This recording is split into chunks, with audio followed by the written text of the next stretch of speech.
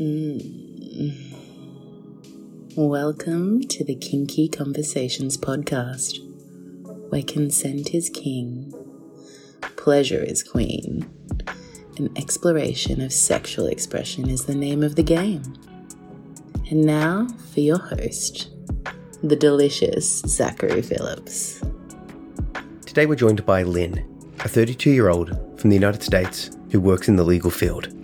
Her hobbies include swimming, yoga, and amusement parks. Lynn is a play space monitor for Edge House, a kink and edge play and educational-based fetish group. Today she talks about her experiences with group sex, risk-aware play, the importance of prepping and vetting, as well as polyamory and open relationships. She shares some great advice for first-timers and those wanting to go deeper into the scene. We also discuss the connection between mental health and sexual expression, including the use of BDSM as a way to channel extreme, self-destructive, and risk-taking behaviours into something far more positive. Just a little bit of a trigger warning with this one, because we briefly discuss self-harm.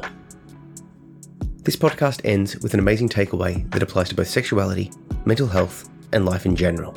That is, you are not alone. It's easy to assume that your desires, your thoughts, your wants, your needs are unique to you. It's easy to let society shame you into being less than what you are. But this podcast is part of the pushback against that. And the discussion with Lynn is both educational, entertaining, and enlightening. I learnt a lot, and I know you will too. Let's jump in. The one that I found most interesting was, have you ever fulfilled a true fantasy, and was it what you expected? Because I feel like we have these ideas in our mind of we'll watch media or see pictures online or have this idea in our head and it builds up. And then in reality, it's great, but not exactly as it sort of is projected. You watch movie sex, for example, and it's, there's no goop, for example. There's no awkwardness. There's less talking. It's a different experience, for example. Yeah, definitely. I think the biggest thing is group sex or threesomes. People have this overly vivid, threesome's going to be so great kind of, fantasy. But when you actually do it, you're like, where am I supposed to be? Which position? And honestly, sex is not designed for three people. So the third person has to try to figure out what their, role is. I can totally relate to that experience. I was describing it to someone. It's like, after you get through the awkwardness, it's quite hot for moments, and then it's awkward again. It's like there's this sort of up and down sort of moments of this is really hot, and then it gets very awkward again until you sort of figure out what you're doing, if that makes sense. Yes. So I had a double dom threesome type of situation where I had a female dom and a male dom, and I was in the bottom submissive role. Ooh, okay, yep. It sounds really hot, but there were moments of really awkwardness because when I'm doing things with him, she's like, what am I trying to do? At one point, I was giving him a blowjob, and she was trying to flog me with a metal flogger, and it was giving me spots. Did they organize themselves together? Did one person out of the two of those doms take charge, or were they sort of vying for control, leading to the awkwardness? They weren't vying for control. What they did really well was the fact that they had their own private group chat where they talked about what they wanted to do and what the other was willing to do or not willing to do. And I think because they were both experienced in the kink lifestyle themselves, they knew what to do. It's just when all three got together, it was our first time, all three of us. So there were a little bit of kinks. There were really hot moments where she was sitting on my face, he was fucking me, and then they were kissing and doing stuff on top of me, and that was really hot.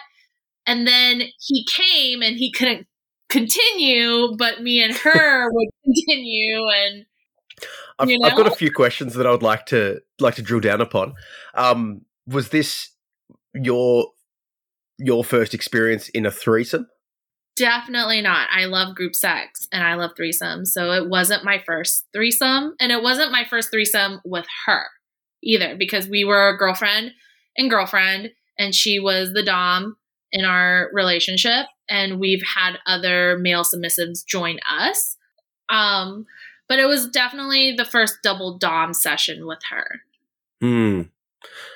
So how do you organize it? What's the process of, like, I'm curious about a variety of different things down this down the lifestyle and all of this sort of stuff, but I'm quite curious to sort of extrapolate the practicalities, if that makes sense. How do you set it up? How do you arrange the meeting? How do you start the session?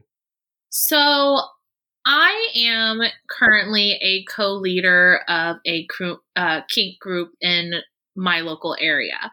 So the two people that I was doing the threesome with are also members of our group. So me and her obviously were girlfriend, and him and I were separately friends with benefit. And I've mentioned to both of them separately that I'm very interested in a double dom session. I've never had a double dom session, and I love threesomes, and I thought it would be cool. And luckily for me, both of them were like cool and down with it. So I kind of arranged it. I was like, hey, I know a dom who's a male. Hey, I know a dom who's a female. And I invited them both to the munch so that they can get to know each other and get comfortable so that we can ultimately plan something. So you got them comfortable knowing each other beforehand, and then you arrange a time to catch up? Yes. So vetting is really important. At least for me, it's important. So I vetted both of them individually, but I also needed them to be comfortable with each other, because threesome could be very fun or very awkward, and I didn't want the awkwardness. Can you go into some of the awkwardness that you've experienced or that you wanted to avoid? I felt like a third wheel once. So the two came over, and, it started out with it being a threesome, but then all of a sudden it became a twosome, and I'm just some voyeur just watching them have sex. And they're like, come on, join. But I wasn't really sure how to join because they were so into each other. Yeah, I see what you're saying by the dynamics. It's easy to lose focus on the third wheel. And I've spoken to a few people about the concept of threesomes, and they highlight this problem that they would either feel like they're too selfish and they want to be all the attention on them, or they would worry about exactly this, excluding someone or being excluded. So do you find that sort of prior to a session you will, I suppose maybe in the vetting process, have a discussion about it and be like, hey, this is what we're expecting, this is what we want to do, this is as a three, or as, three pairs, I suppose? I think so. I am a control freak. So I like to have a basic outline of what I think the night is going to kind of look like. I mean, not everything is going to be planned out, and we're not going to follow some script like porn, but I would generally like go over boundaries, and I always make sure to tell both of the partners that I'm going to be with that I don't really like feeling like a third wheel. I don't want to be left out. And so if we can somehow arrange it so that we have like equal amount of time with each other, that would be great. I mean, it doesn't always work out, but I make sure that is really clear with my partners that I don't like being felt left out. Yeah. No, fair enough. In terms, you said you wanted to arrange the night, so to speak, or arrange the session. Are you once again, it's the practicality things, because it's a curiosity for someone that maybe hasn't done it. You all come to someone's house or some location, but you've basically agreed to, like, in a sense, prearranged, like, on this time at this day, we're going to do it. How we did it was he actually did the arranging. He got a hotel room Obviously, we all picked a date that we were free. He arranged the hotel room, and then we all just met up there. Did that answer your question? It did, but like you've agreed to sort of have sex on this time at this day. Do you find, or have you found, that there's an issue of arousal, or is just the lead up to it itself arousing enough to sort of, when you get there and you start, it's easier able to start? I suppose what I'm trying to drill down upon is you're basically like agreeing to, like, at this time, at this date, the three of us are going to be into this, and I'm just wondering if there's sort of could be potentially a disconnect between the arranging, you guys arranging it, and then when it comes down to actually sort of doing it. Yeah. So definitely not gonna like start off right off the start when you get to the hotel room or the house or anything like that. I think I practice risk aware kink. So I do drink alcohol when I do certain kink related stuff. So when we got to the hotel room, I think it's easiest if you just hang out for a little bit at first, because I don't know about anybody else, but I'm not going to be straight off the walk in the door, like horny, wet, ready to go. I'm not that type of person. So what we do is we fixed drinks, we had snacks, and we turned on, I don't know why horror films does it for me, but we Nice. Any particular horror film, or just the genre in general? It has to be something that I've already watched, so I'm not too into it. What would be your go-to, like, next session? Like, this is your ideal setup horror film pre-play watching experience.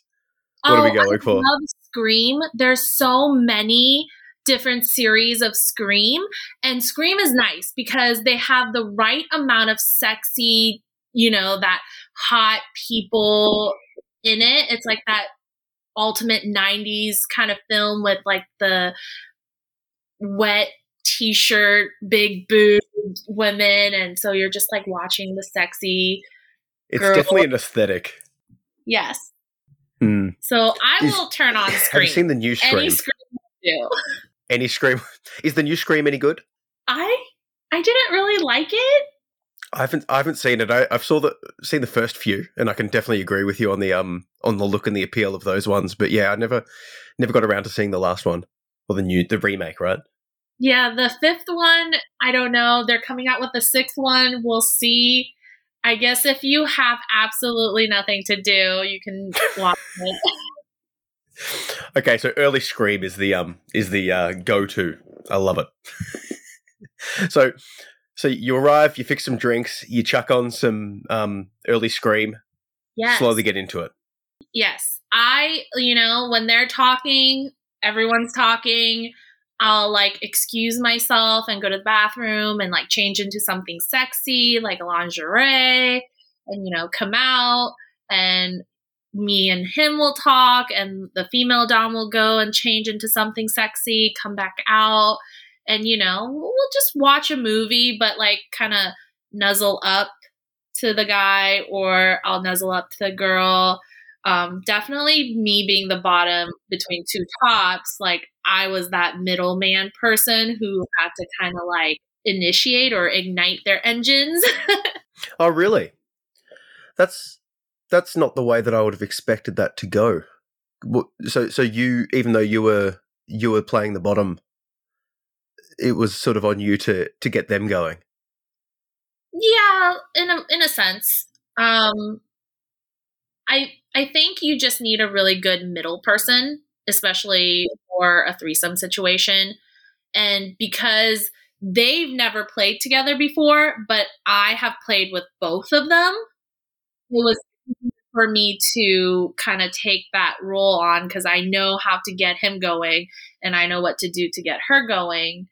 And, once everyone is nice and nice and ignited, then they can do stuff, no problem. You could sort of step back and let them take over in that sense. Yeah, no, I appreciate that.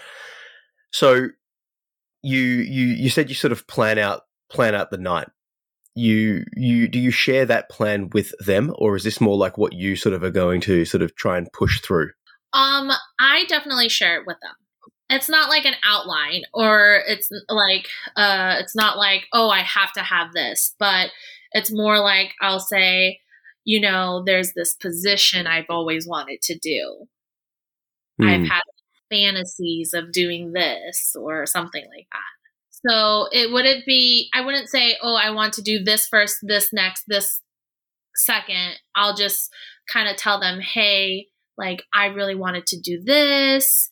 I've always wanted to try this position. I have a fantasy of this. Can this happen sometime during the night? Do you find that they were accommodating, or that people are generally accommodating in, obviously, if it's within everyone's limits? Did you fulfill some of those fantasies? Yes, I did. I had the most fun. Awesome. Life. It was a really long session. How long are we talking there? With all three of us, it was good 5-6 hours. She had left, and I actually stayed the night with him at the hotel. So for him and I, it was just all night long thing. Nice. So you fulfilled some fantasies. What was the difference between the reality of fulfilling the fantasy versus what you thought it might be beforehand? There is a lot of just dead time. A lot of waiting time. In porn, it's like one scene after the next and it's fluid. Like, there's no waiting time. But in real life, once the guy comes, he needs some time to recuperate. Yep. Even if you're a female, I guess some females need time after a really big orgasm. So there were like times where they came, I came, I kind of want to keep going as a bottom, but the two tops are like, I need a breather. Yep. Okay. So the practicalities of the human machine is a bit of a letdown in some aspects. Right. So I thought I am known kind of like an Energizer bunny. That's why my Insta name is Lenny Bunny. I just keep going and going. I've met a few people like that. It's there is no end to the amount that they will want or experience, and it's like no matter how much or how long, it feels like you're still letting them down somewhat. It just can't quite get to that thing where they're just satisfied. Yeah, so I feel really bad for my partners most of the time, and I'm a female who can orgasm through penetration and clitoral stimulation, which is really rare. So for Lucky me, you. Apparently, so I never knew that. Like, I guess 80% of women can't come or orgasm from penetration. So I didn't know how lucky I was, but because of that, the more I orgasm, the more I want to do more. And it keeps ramping up. The more you do, the more you want to do, right? Right. And so I really feel bad for my partners sometimes because they're just like dead tired. They're done. And I'm like, please, one more time. Have you attempted, or do you know your record for the amount of times you've come? I don't know my record, but during the threesome session, I was literally able to orgasm every 4 seconds or so. Boom. That's awesome. Yeah, so I can't keep count sometimes because if it's 4 seconds, it's just like too many times to count. Maybe you should get like a little, those little clicker counters. Just make an effort one session, just get the clicker counter, and every time just click, click, click.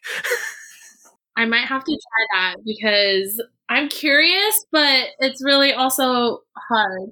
And it also depends. Sometimes I like to dabble in a little bit of herb. And when I am in that headspace, they don't even have to do anything and I would just orgasm. Like my partner literally had his hand on the small of my back and I was convulsing, orgasming. And I had to tell him, like, don't touch me. Stop touching me. Once you get up to that level, it's just very, very easy to continue, I suppose. Yeah. I am at that height of arousal. I can just orgasm probably on command. I've spoken to a few people who've trained themselves to orgasm through like a voice command, through words spoken. So they would obviously get to the level, and then it would be through, I suppose, operant conditioning, pairing the orgasm with a certain code word or certain spoken word, and then like it resulting in literal spoken word orgasms. Yes, I've tried that. Any success? No, because part of it you need to be able to edge, and I have no orgasm control whatsoever. Just explain for those that aren't familiar with the term edging, what edging is. Edging and orgasm control kind of goes hand in hand. So edging is bringing someone to the brink of orgasm and then stopping all stimulation so that they do not orgasm. And that's part of orgasm control, where a person would control when and how a person would orgasm. And this would be typically done like a dom to a sub, or would it be done to yourself, or is it a combination of different play? If you're into it, I guess you can do it self. If your dom and sub dynamic is into that, you can do that. Currently, I have my master.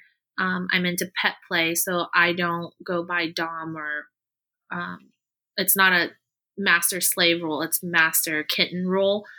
So my sir and we don't do any type of orgasm control because I really can't control my orgasms.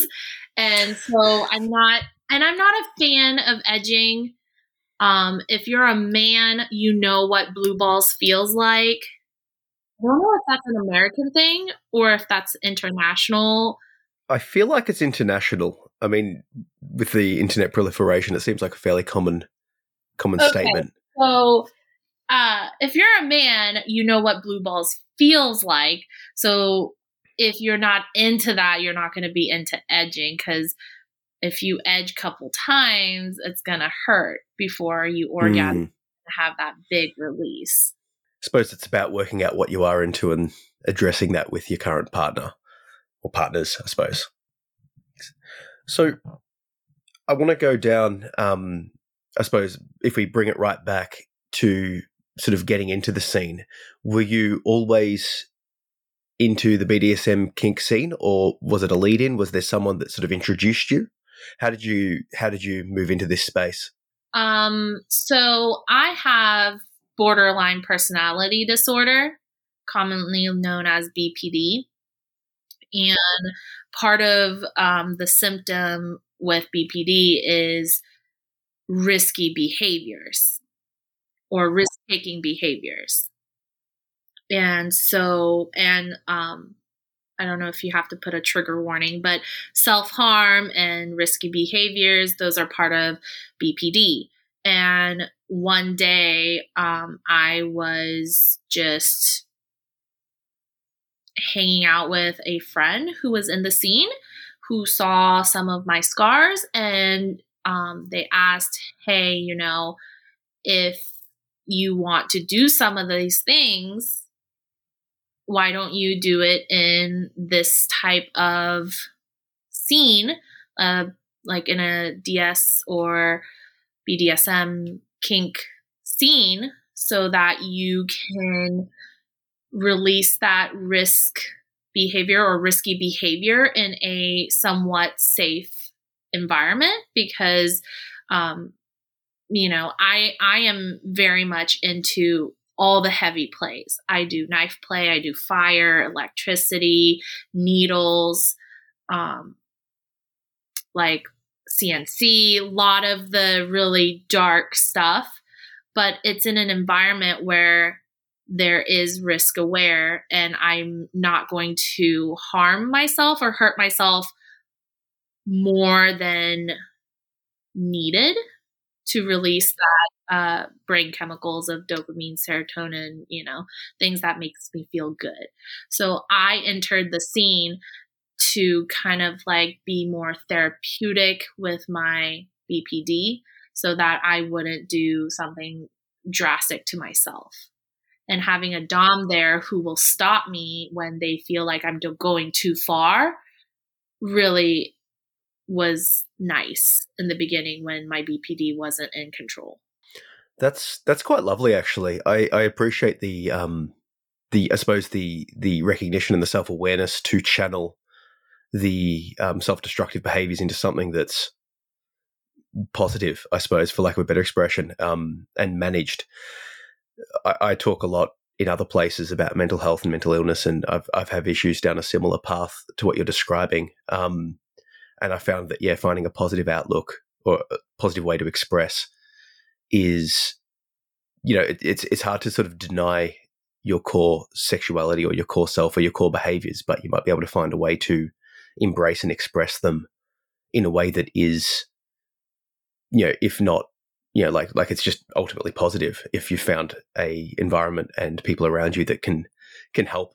So I actually find that quite comforting, I suppose. For me, it's mitigating a risk.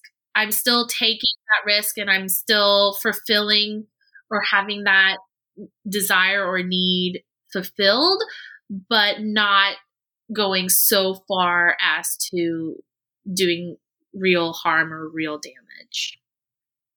Yeah, no, I can see where you're coming from. I did want to ask about a couple of things. I'm not familiar with electricity play. Can you tell me what that involves or how it's done? There are a couple different methods. There are the violet wands. Those are kind of like an electricity play. There are the TENS unit that sends electricity through your nerves. And there's also those zappers. If you watch any of like the BDSM porn, it's like the red triangle thing that goes zap, zap, zap. I think plumbers or like electricians can use that as like a lighter. I've seen people use those ones. Are you familiar with those things? They use that or like stun guns or tasers. Stun guns. Okay. Or cattle prods, things like that. So that would be an aspect or the feature of the play. How is it used? I suppose what I'm saying is if you're doing a session where you're going to be playing with electricity, will it be a sort of a lead up thing? Will it be during? How are we actually sort of playing with the electricity in a session? It can be just mixtures of things because the violet wands, they have different attachments. They actually have an electric flogger that you hook up to a violet wand, and you can just like flog someone and you can feel the electricity down in the body. That's pretty awesome. How much of a pain response do they give? It depends on how much voltage you use. I say we. So we have a local play party, and we saw on TikTok people doing Human Operation. I don't know if you're familiar with the board game. Like the one where you've got the little device and you try and pick up the thing and then it zaps you if you... Yes. Or it's like it vibrates. It doesn't zap you, does it? Like the actual Operation game? It just sort of vibrates and tells you. The Human Operation is that. So we went on Etsy and we ordered a bunch of like those acrylic parts, like the bone and whatever, to put on the person's body. And then the electric wand, there is a a piece that you hold on to, or you could tuck it into your panties, which then will conduct energy or electricity through your body. So we just put the pieces on the person's body. We make them have a honker, and then we'll try to go and pick up those pieces. If the little tweezers touch you, the touch will connect the electricity, and your body will just like electrify. That's awesome. So did you say you were like the host or like an admin of this sort of group? I co-lead with my 3 other leadership. Our group is called Edge House. Yes. So our group is called Edge House. I'm not a founding member. So the founding members, Penny Darkram and Mike Darkram, they're really popular on TikTok. If you want to look them up, you can. They created Edge House as a kink edge play based fetish group. And then they needed help. So me and my other co-leader, Bethany, we joined and we host munches. And Mike is actually currently making a dungeon play space for us. We started out as a edge play based kink group, but we're moving more towards educational group. So we host a lot of education and things like that. My co-leader, Penny, she's actually, she's doing a class on vetting, and she does classes on BDSM, reality versus fantasy. And she's actually going to be teaching those classes in Hong Kong in Hungary in November. Oh, it's like taking it worldwide. Yeah, so there are international educators. So our group is located to where we are in the United States, but they do go and teach internationally. And I recently taught BDSM and law, and I did a podcast about BDSM and legalities because I work in the legal field. And we just do a lot of educationals. We volunteer in our local community. We all belong to our local leather group. We're like really in the lifestyle. That's awesome. I do have a couple of follow-ups down the education, I suppose, the legality and that sort of stuff. I'm sort of in multiple different spaces. So if people come to this podcast from a more vanilla space, you know, people could be listening to this that have not done much of anything beyond, you know, very basic vanilla play. And some people will be coming to it from like at your level, right? So I want to sort of try and provide a bit of education, entertainment, informative sort of stuff. I guess what I would suggest is there something that new people to the scene should be aware of, or that they should expect, or that you would sort of, if someone's curious and they're like, hey, I haven't really done much of this, but I'm sort of interested, what would you tell that new entrant? My first recommendation for anyone entering a scene is never play at your first play party or dungeon party or any parties in general. You kind of want to be a wallflower and just watch, because if you've never done something, you're going to need to know what it is that you're getting into. And if you're new, you're not going to really know your boundaries. My sir actually has never heard of the kink lifestyle until last year when he met me. And I've sort of been bringing him into this lifestyle. And his first 3 or 4 play parties, he didn't do anything. He just watched. And when we were trying to negotiate, I was asking him about boundaries. I was asking about hard limits, soft limits, absolutely not, never will I ever do this kind of limit. And he didn't know. So you need to know your boundaries. You need to know your limits before you can go and negotiate and get into the play. And sometimes you won't know until you do the play. So it is important to watch and see what it is that you're getting into. Vet the people that you are playing with, vet the space that you are in, the dungeons you're in. Some dungeons, some play parties, they're really great. Others, not so much. So you need to like really vet the space, the people, and a great way to do that is to go to munches. And I don't know if you have that. What was that term? Sorry, munch. Yeah, munch. MUNCH. I'm not familiar with that term, but maybe there's a parallel. What is a munch? It's a meeting in a vanilla setting to get to know other people in the kink community or the group. That makes sense. So why is it called a munch? Like a meeting lunch? So there was a burger place called Bunch Munch in California, and I could see the connection. So at the time, it actually started out where it was not legal for LGBTQ community to gather in California.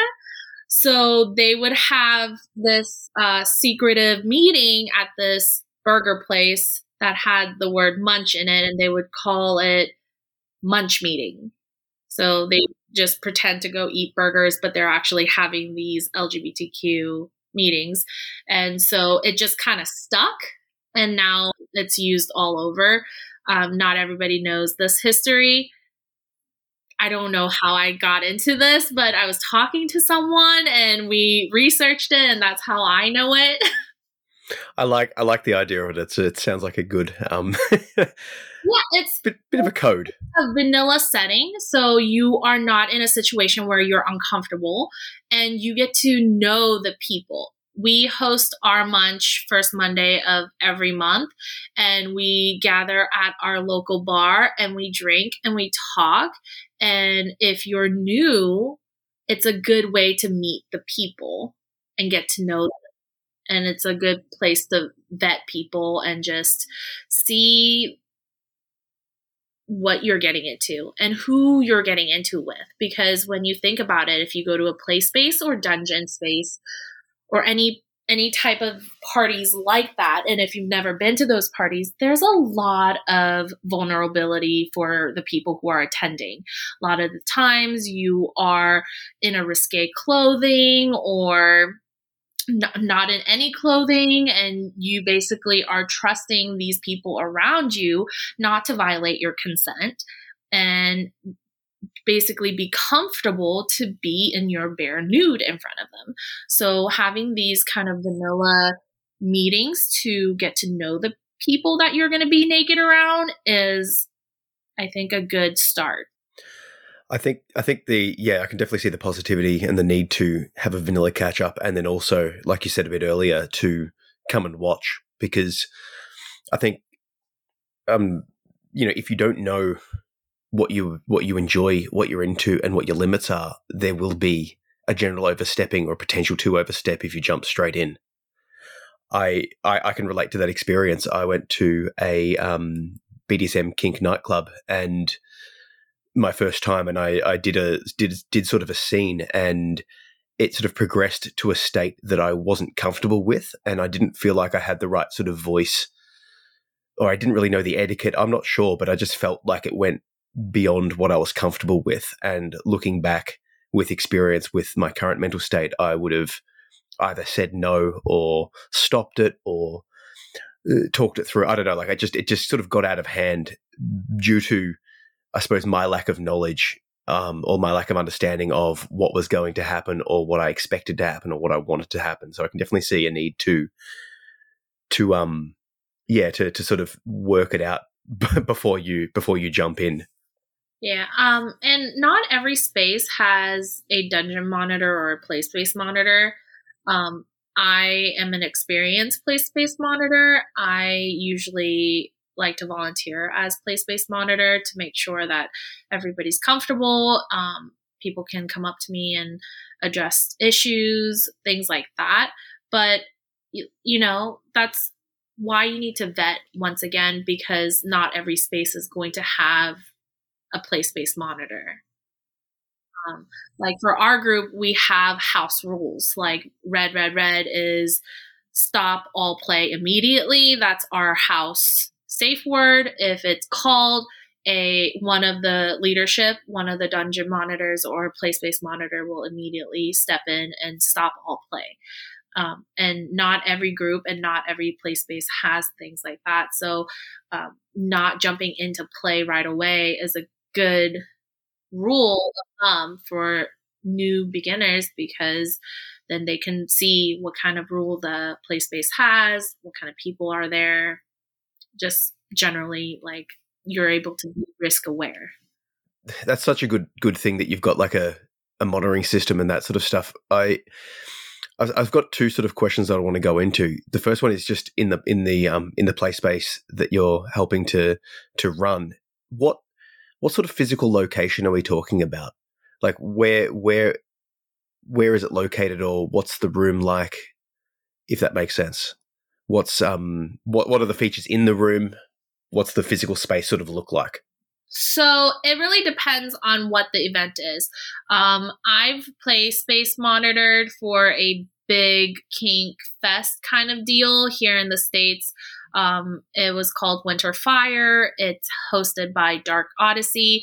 They basically do a hotel takeover. So they'll get a hotel, get a convention center, try to block off a lot of the windows and things like that. And then they'll set up a play space. They'll have like St. Andrew's Cross, rope rigging centers, some type of cage.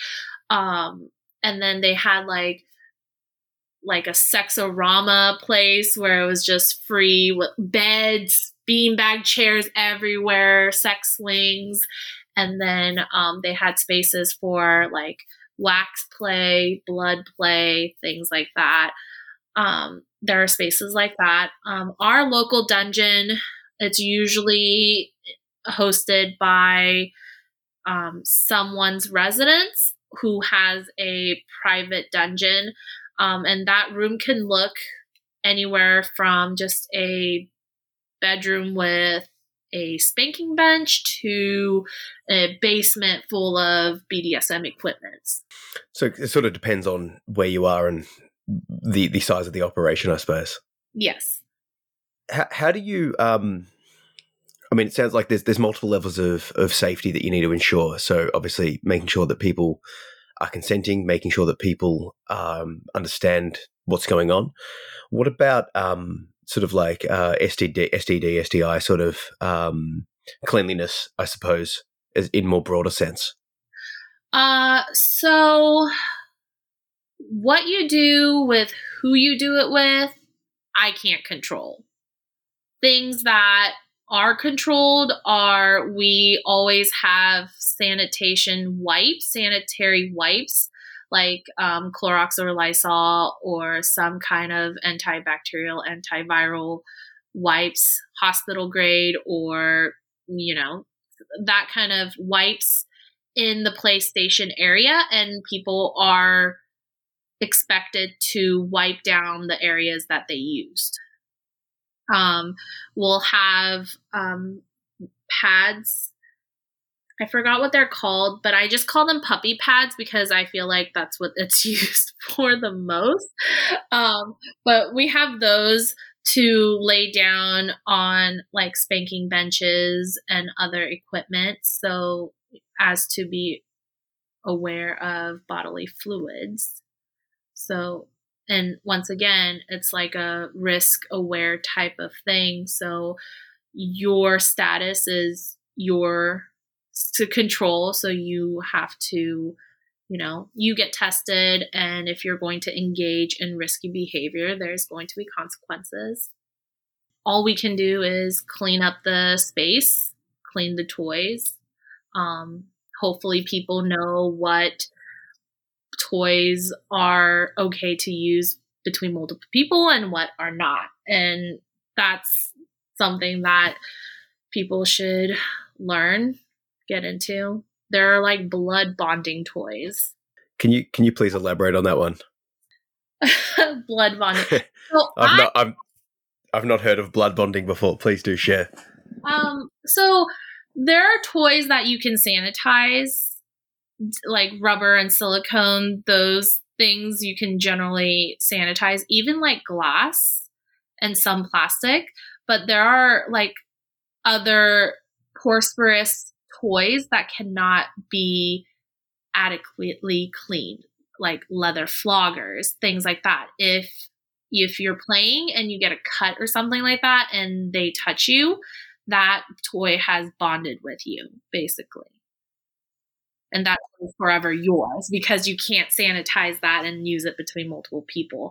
I actually am into like a blood play kind of deal. And my favorite local toy vendor, Little Fox Toy Box, they make a blood paddle or vampire paddle. And it's a paddle with spikes.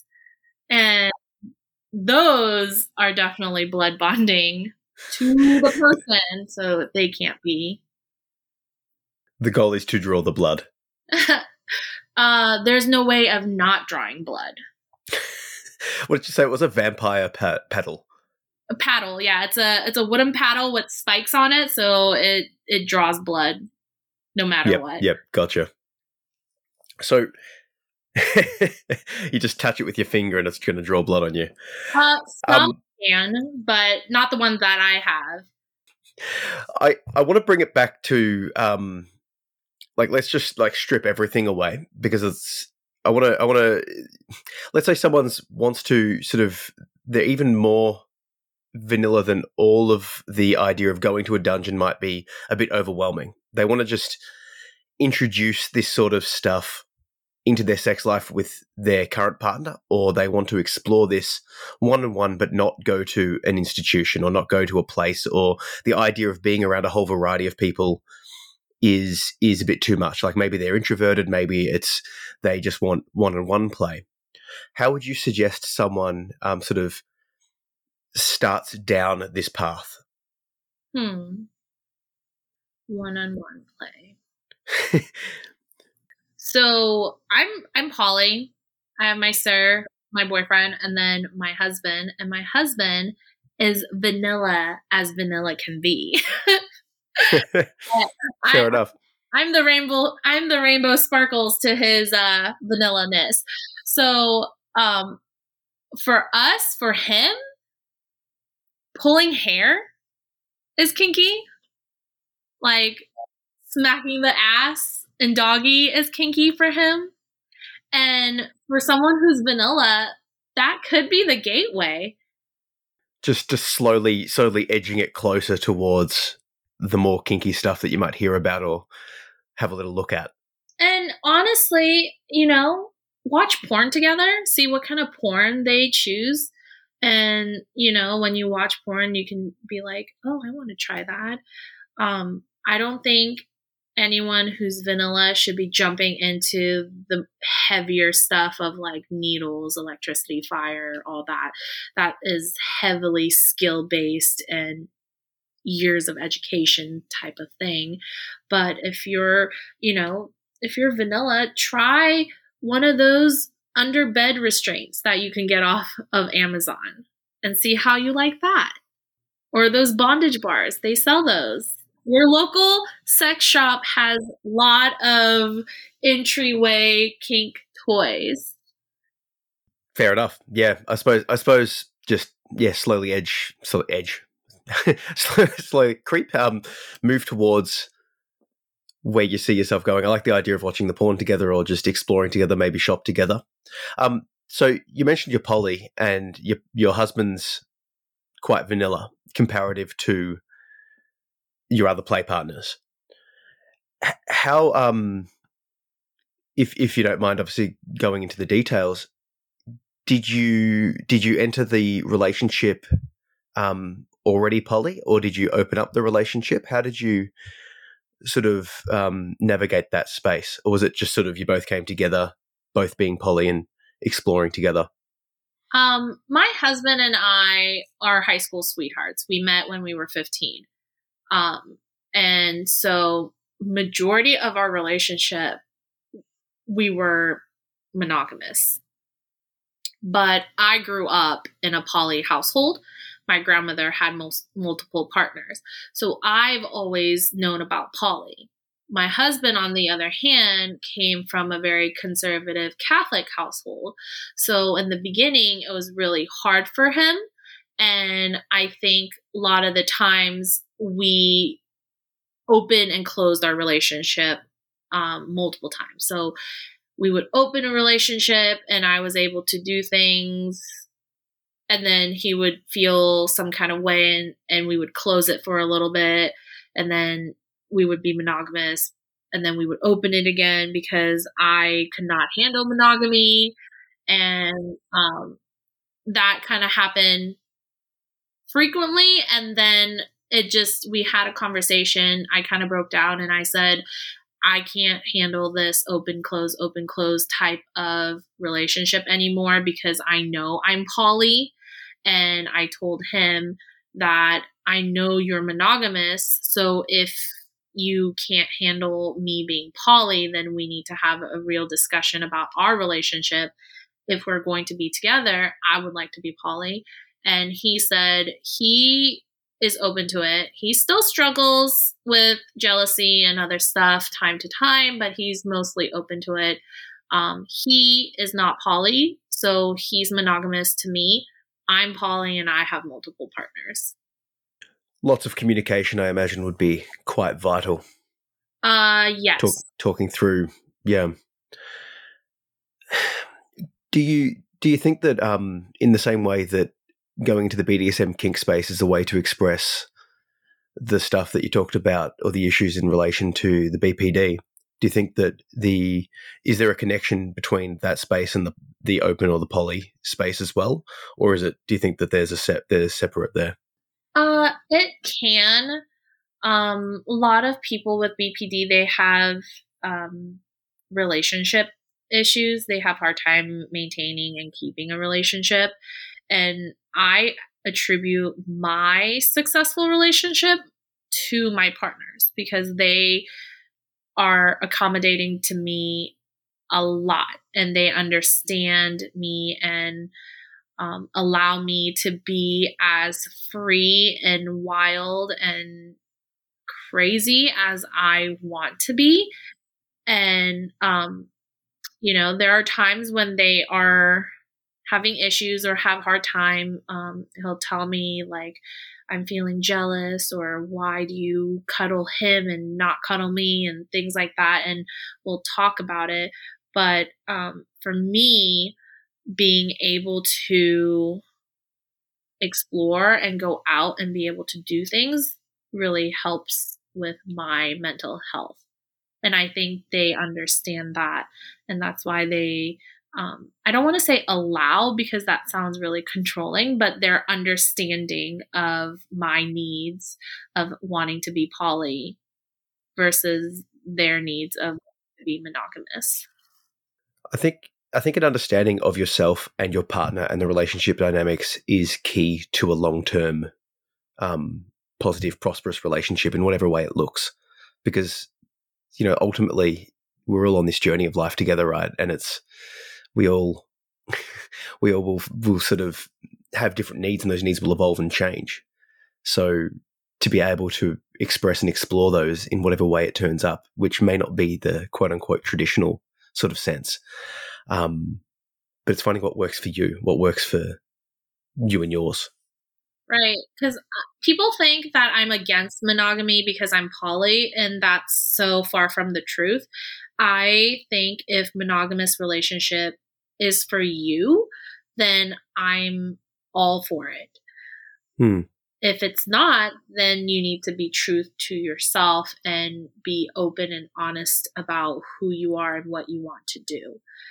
Because what's the alternative, right? If you're not true to yourself, you'll either end up living an unhappy life, forcing yourself into a box that you don't really fit into, or you'll end up cheating on the person and therefore causing harm, or you end up leaving and breaking up when a discussion about the other options, like the poly, could actually best suit and lead to, to actual happiness, because that's what works for you.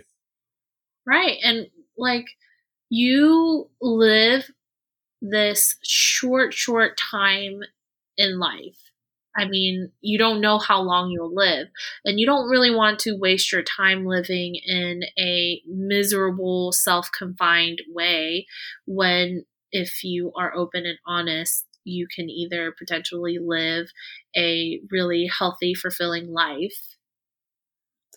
I'm fully on board with that. I like the idea of polyamory in like sort of like the mindset of it, but applied to life in general, rather than looking at the traditional, monogamous, this is what you should do based on, sort of the unspoken or spoken societal rules. This is what, it's looking at yourself and working out what you can do based on what works for you. Like, I know for me personally, working a full-time 9-to-5 job simply doesn't work, but obviously it's more acceptable now to do different sort of workplace things, but at one time it wasn't. So in the same way that you could find a job or jobs or, freelance work or whatever it works for you in the employment space, you could find that in the relationship space, in the friendship space, in the hobby space. There's this feeling of conforming to what society, quote unquote, expects, but it's not necessarily what's going to work for you. So I sort of like looking at that from for a more global perspective, figure out what you enjoy, figure out what works, and then sort of take steps towards that as best you can, I suppose. I like that. That's really nice. You said your grandma was in a poly relationship? Basically. I mean, I don't think in her generation it was very ethical, or what generation are we talking? Like what year, roughly years are we talking here? what would be the years? I don't I think like 60s, 70s, 80s. Oh, way before then. It's like 1920s, 30s. Where she was born? Yeah. Yeah. So 1920s. Yeah. So that sort of coming of, adulthood in the 40s and the 50s. Yeah, definitely wouldn't have been that societally acceptable. Right. It would have been quite harshly viewed, I would imagine. Well, her story is, I mean, unique of in itself, because my grandmother is Korean, and she met her husband, my grandfather, when he was stationed in Korea for Korean War. So he was significantly older, and she was like 18, and when they met. And so when they got married, she was still pretty young, and she married a American military man. So when the war was over and he got recalled back to the States, she was basically like plucked out of her home country and relocated to the States. And she had really hard time adjusting. So she did her best here. And then when she moved back to Korea, or when he was stationed back to Korea, she was able to do the stuff that she wanted to do and go party and do all the things that she couldn't do in the States. And he wanted to give her that freedom. So he didn't mind if she didn't come home, or if she had like a boyfriend on the side or whatever. No, fair enough. So you sort of grew up seeing that as a more normal representation, or at least an option that could be done. Right. I had multiple grandfathers all the time. When I was young, I didn't really understand that it was poly, but now that I'm an adult, I know what was happening and what it was. And I think for the most part, it was ethical. I don't know how far my grandfather knew or not knew. That's their relationship. But I just knew that she had multiple partners. and she enjoyed having multiple partners. And for me, it was very normal. Good for her. It's becoming far more common, like open relationships, polyamory, kink play, all of that sort of stuff. And it depends on where you are, what country. I think some European countries are all over it, far more than the States or Australia. But back in the day, particularly in the United States, I would imagine it would have been quite sort of frowned upon. At least the image that I'm getting in my mind of that era, sort of until the sort of the hippie 60s came along. It sort of feels like it would have been a very, very much a munch situation for any sort of people trying to play poly. Yeah. I mean, in Korea, for the longest time, I guess it was okay for men to have multiple wives or a wife and a girlfriend on the side and stuff like that. So it was like very futuristic or advanced of her to have multiple partners. But she was just, like, if guys can have multiple partners, why can't I, kind of deal. I love it. It's really refreshing. And yeah, like that's very trailblazing. Right. It's great. And good for her. Now everyone's all about that reverse harem thing. Reverse harem. Yes, where one female has multiple male partners. Yep.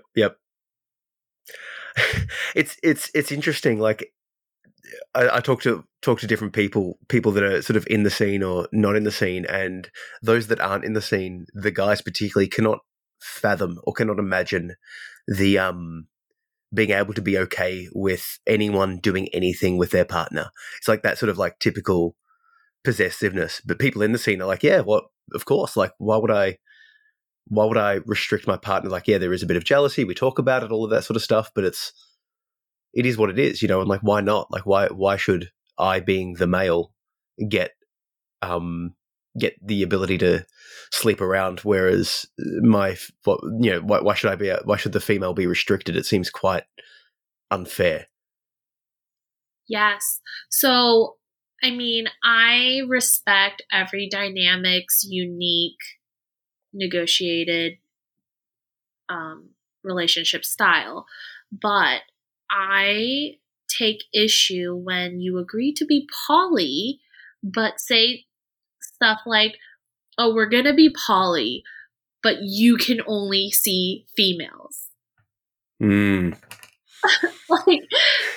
I was like, is that really truly poly? And that's very controlling.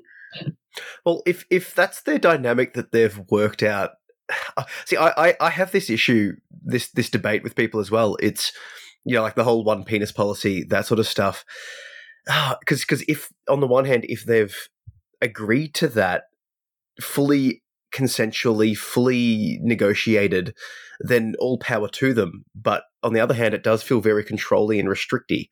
So I'm not sure where I land, because it's like, yeah, you respect the people in the relationship and what they decide. But if they decide something that sounds somewhat off, for lack of a better expression, I'm not sure how to sort of, so that I have that issue too. Navigate that. I'm like, I feel like it's a little controlling, but if it's fully discussed, negotiated, and you're happy with it, all the power to you. But I think a lot of the times it happens where the guy's like, I am only going to allow you to be poly if you only see girls. And I think that's when it becomes problematic. If it's, but it's that sort of it's just the way you said it. I'm only going to allow you or us to be poly if you do this. It's very sort of like a threatening or like an ultimatum sort of approach. It's not leaning into it with the energy that you want of like, let's explore, let's investigate, let's live our fullest. It's very restrictive if you approach it in that sort of sense. Right. I think it has to be like case by case situation, and I don't like to yuck on other people's yum, so I don't want to say that's like wrong. But there are times where I feel like it is controlling and wrong, and then there are times where I'm just like, okay, that's cool, that's your relationship. I think what you said is the negotiated, the discussion, and like with poly, with kink, with BDSM, with everything, I always come back to the need for open and honest communication. With my wife, we have done and tried a variety of different things, including open poly sort of stuff. And it's actually brought us closer because we're trying to be as open and honest about what we want, what we need, what we feel, and, discussing those feelings as they come up. I suppose what I'm sort of getting at is the drive towards sort of like deeper truths and the expression of deeper truths, and then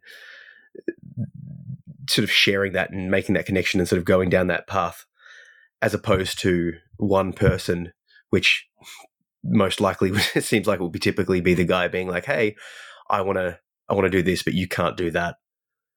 Which doesn't sound as healthy.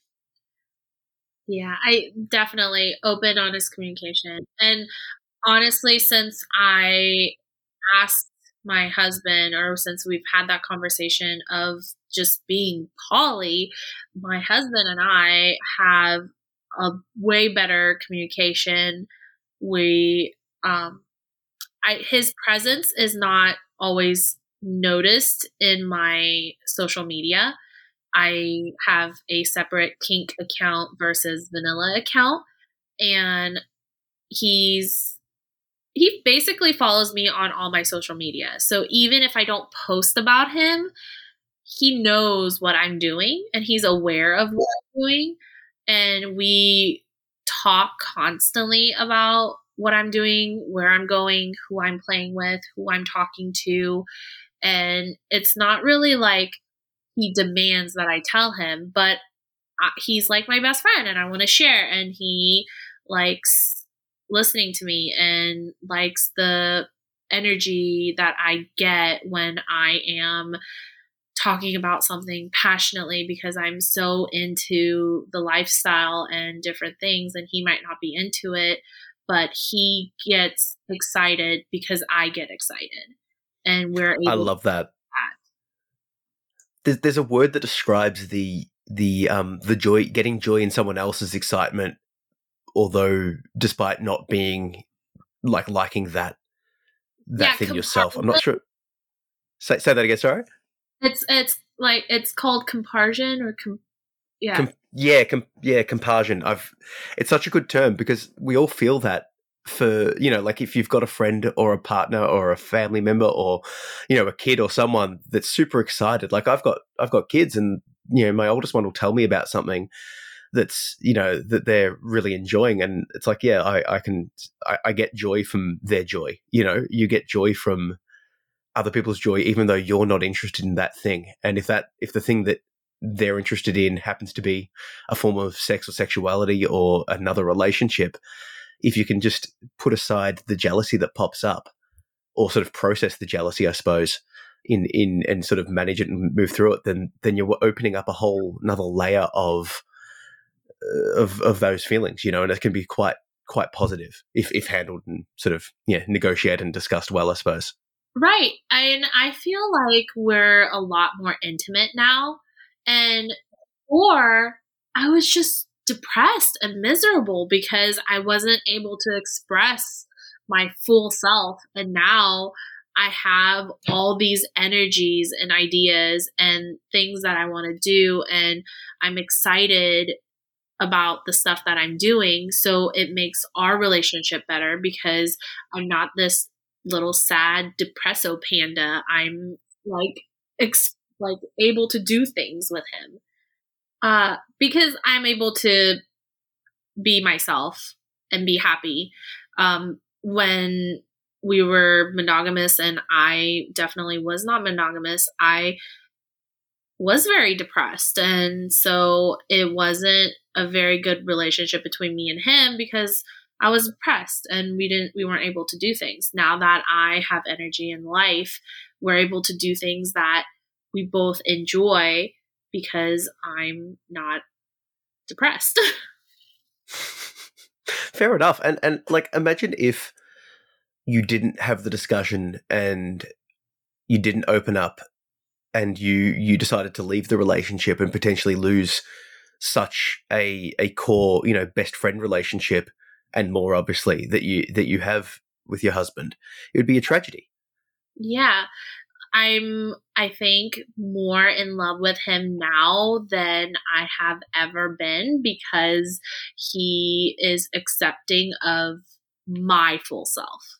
Like, I feel like he genuinely sees my whole personality, my whole person, and he loves my whole person. So I'm able to love his whole person. And I think our relationship is stronger and more intimate, and I love him more than I have ever before. Well, I mean, if you're more of a fuller person yourself, if you're able to express and embrace your truth, then there's more of you to be able to give back love as well. Oh yeah, I never thought about it like that. I mean, if you're happier, just as a more even more basic sense, the happier I am, the more joy I can bring to the people around me because I'm happier. And extend that to self-acceptance, to expression, to fantasy fulfillment. I feel like there's a lot of people's marriages, a lot of relationships, a lot of just people in general. There's like a connection seems to be between sex and mental health, and if you're not able to express or embrace or sort of play sexually in a way that is you or suits you, or just sort of look into that space, it's going to have consequences in your mental health and therefore in all of the relationships you have, not just with your partner, but in life in general.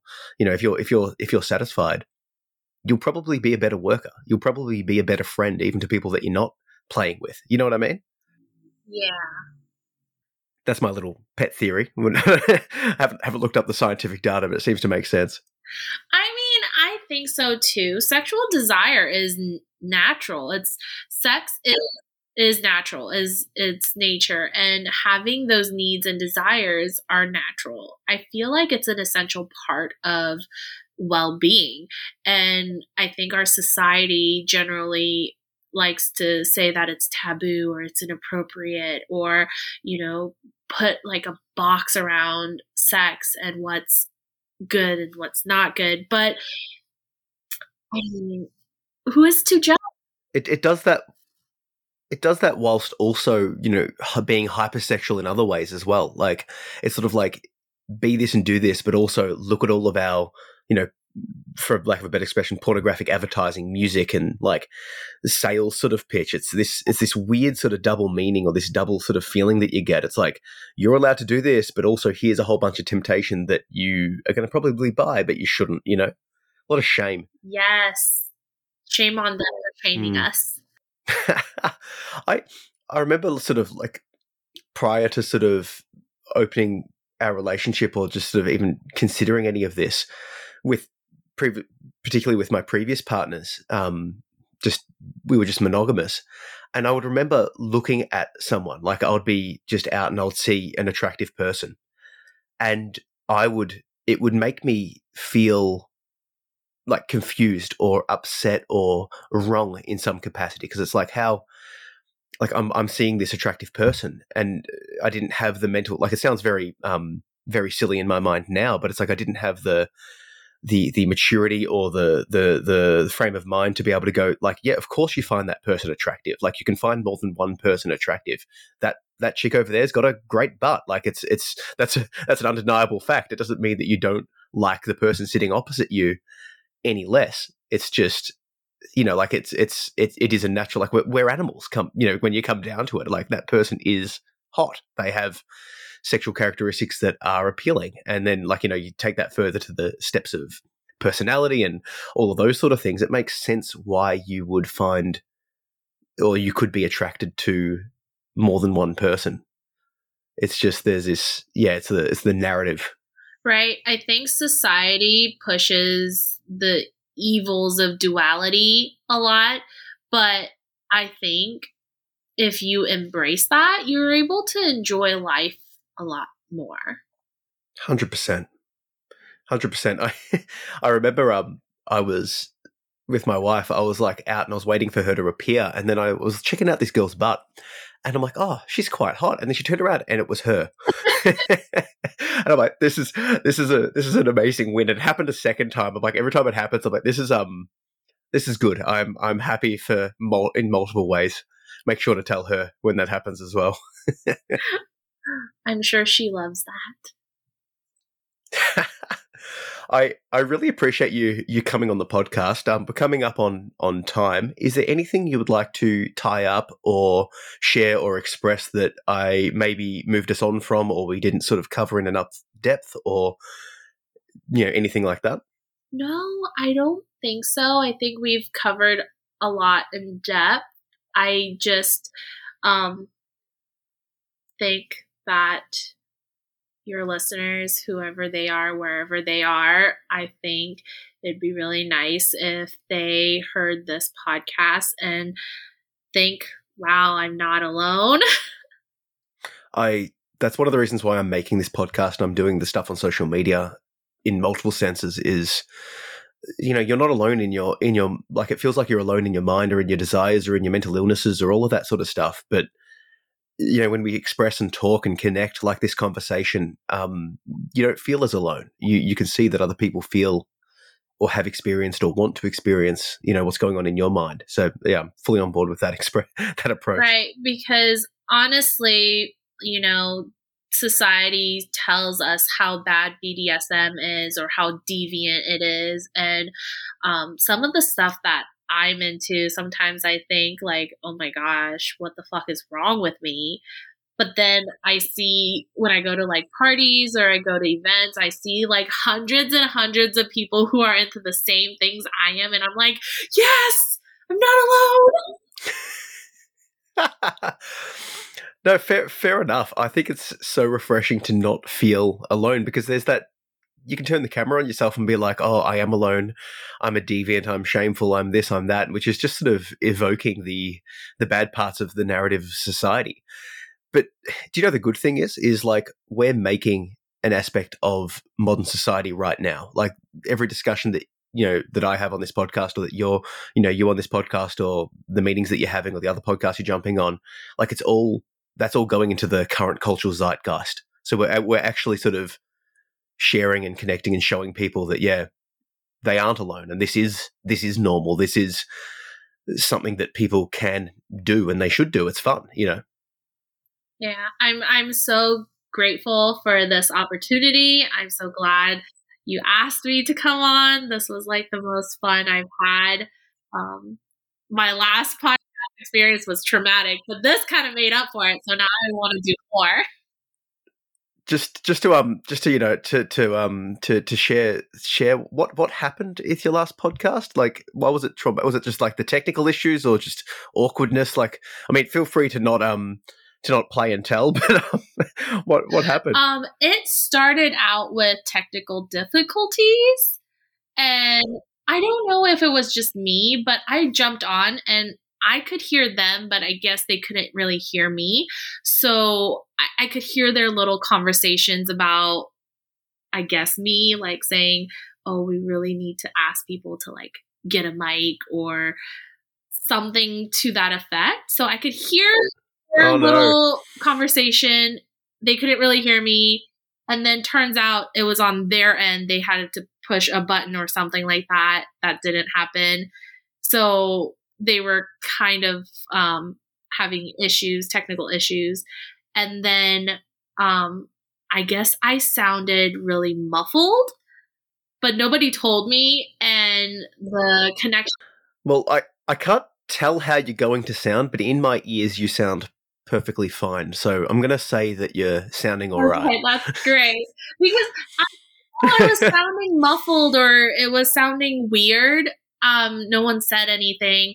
And then we kept having technical difficulties like we were here, where it kind of dropped and then came back, dropped and came back.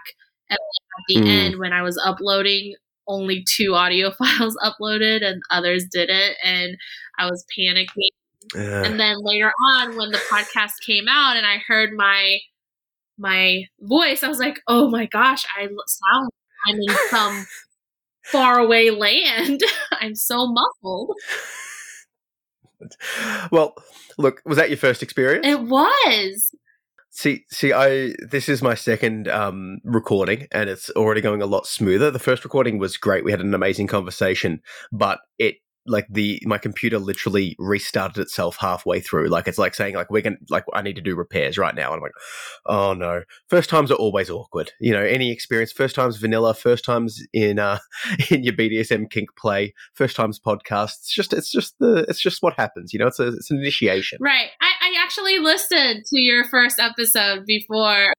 Oh, awesome. I was like, I need to listen to this.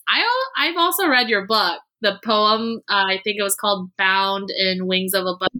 Bound to the Wings of a Butterfly. So I actually read that too, and so I was like, I need to be prepared.